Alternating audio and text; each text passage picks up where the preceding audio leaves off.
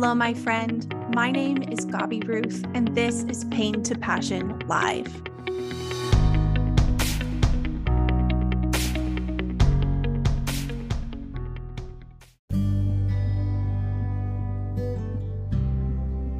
Hey, loves. How are you doing?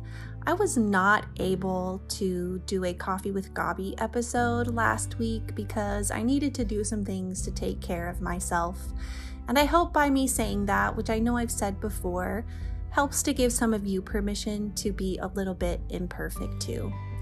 When you are trying new things and chasing dreams, and especially when you're really kind of running on your own with creating something new, sometimes it's just not going to be perfect. Sometimes your mental health and your rest is going to take priority over perfection, and that's okay.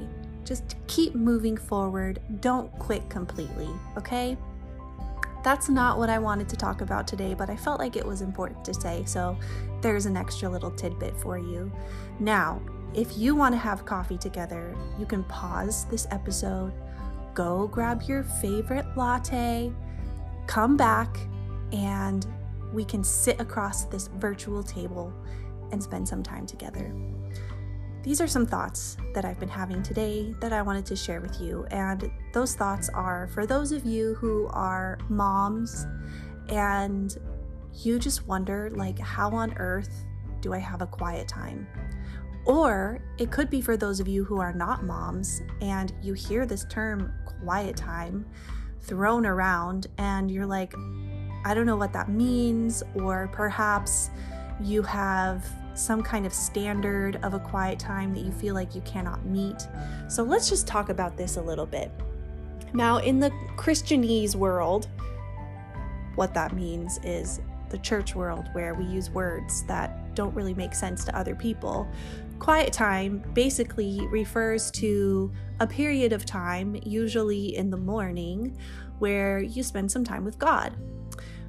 And I know that this was something that really hung me up for a while, especially as an adult, especially as I started having children, because there was this kind of standard, unspoken in some ways, spoken in some ways, but the standard that a quiet time should be like early in the morning, set aside time where you have no distractions, you read your Bible and you pray.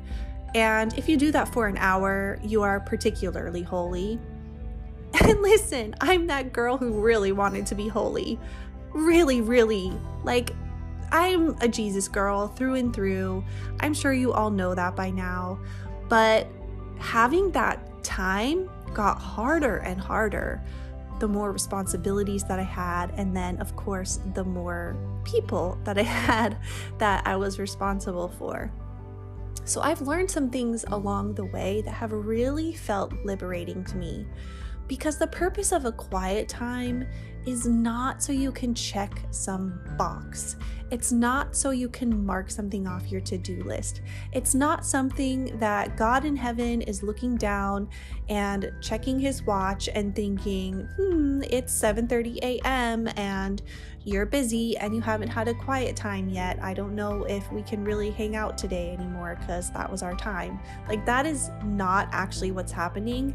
But internally, especially if you've grown up in church and you've been around, Christian or religious circles long enough, you may feel that way. You may feel a bit of self-condemnation if you aren't doing this perfectly.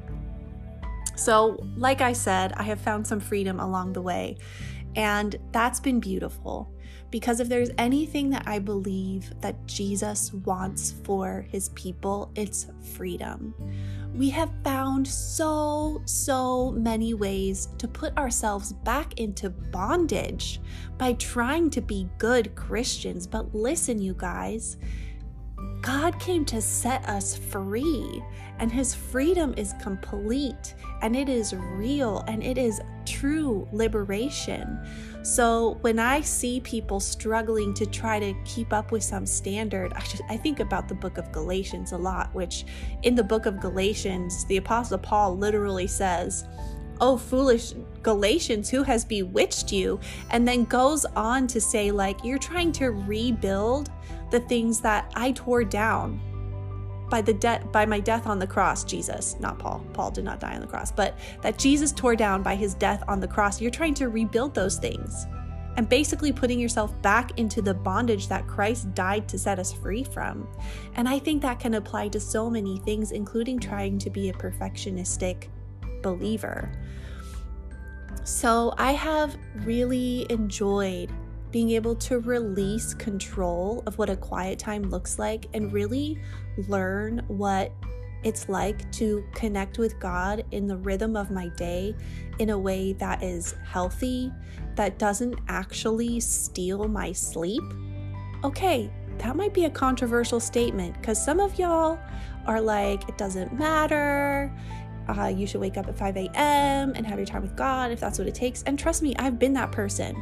And there are seasons where that is beautiful. That is amazing. I'm not going to lie.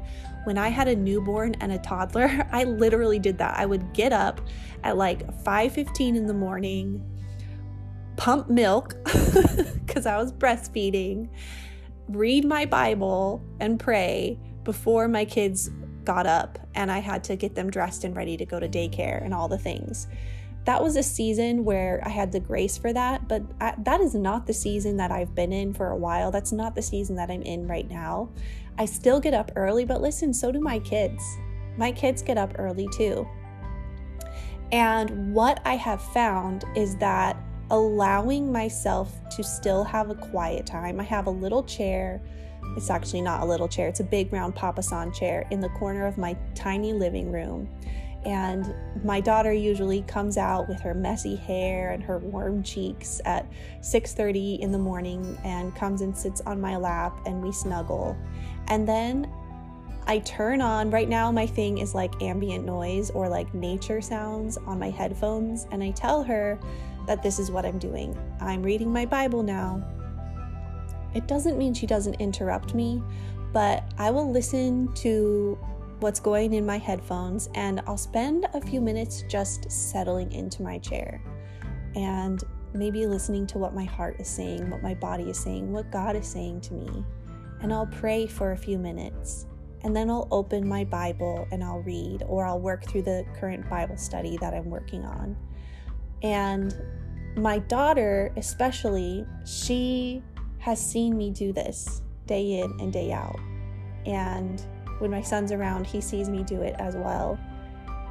And sometimes I get a little bit frustrated because she'll ask me like random things, you know, if she's doing a project or playing with something and she has a question about it, she'll ask me and I will attune with her, but I'll remind her like, okay, honey, this is mommy's time. I'm reading my Bible.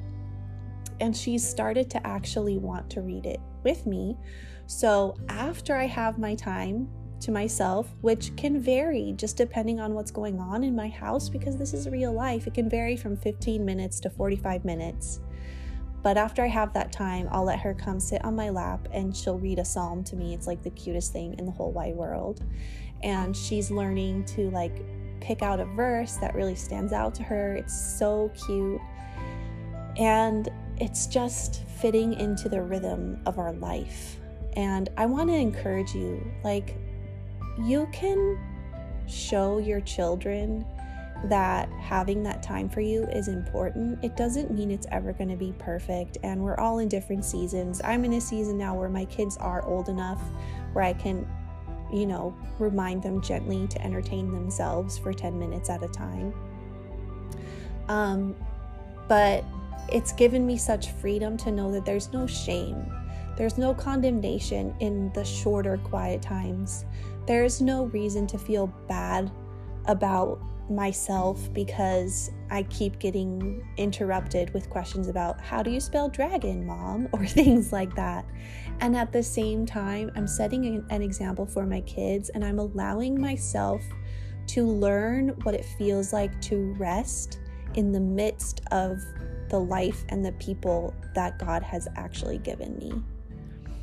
It was hard. It was a process because as a young adult living alone and having as much time as I wanted to do these things, I really felt like that was the way that it should be done because those times were precious to me.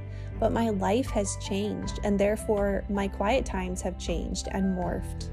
And that's okay. There will be a season again in the future when my kids are teenagers and they want to sleep in, or when I'm an empty nester, and I'll be able to do that again. Or perhaps I'll have a season where I wake up really early and that feels good and okay and healthy for my body. That's not the case right now, but that may be again in the future. And I just want you to know that wherever you're at, it's okay. You're not bad. You're not doing it wrong. There's no way to do this wrong. The intention is to connect with God, to get downloads from Him, to acknowledge that you want to be in His presence, whether you're able to sit in your chair in the corner or whether you're having to make school lunches or run someone to the dentist's office. He's with us every moment of every day. And our quiet time is really just the time where we get to meditate on the fact that He's with us. So I hope that's helpful for someone. I know it's been helpful for me to learn these things along the way, to give myself a lot more grace and freedom. And it's just pure joy, really, to be able to meet with the King of Kings. It really is. And one more thing I'd like to add is like learning how to pray. Prayer has not ever been an easy thing for me, and I have found that for me, writing down my prayers is really my best way, especially with my ADHD brain, to really connect with my prayers and becoming more and more honest about what I'm really thinking and what I'm really feeling. To have someone that you can be completely honest with and share your real emotions and thoughts is exactly what we get to encounter when we talk to God. So thank you, friends, for listening to this. I hope it's helpful for somebody out there, whether you're new to this term quiet time or whether you're a mama who's just been feeling bad about not getting the time that you think that you're supposed to have. Just know you're doing great and you do not have to feel condemned or ashamed. The season will change eventually and it will look different again, and that's okay. Thanks for having coffee with me today. I look forward to seeing you all here again next Tuesday for Pain to Passion Live. Love y'all.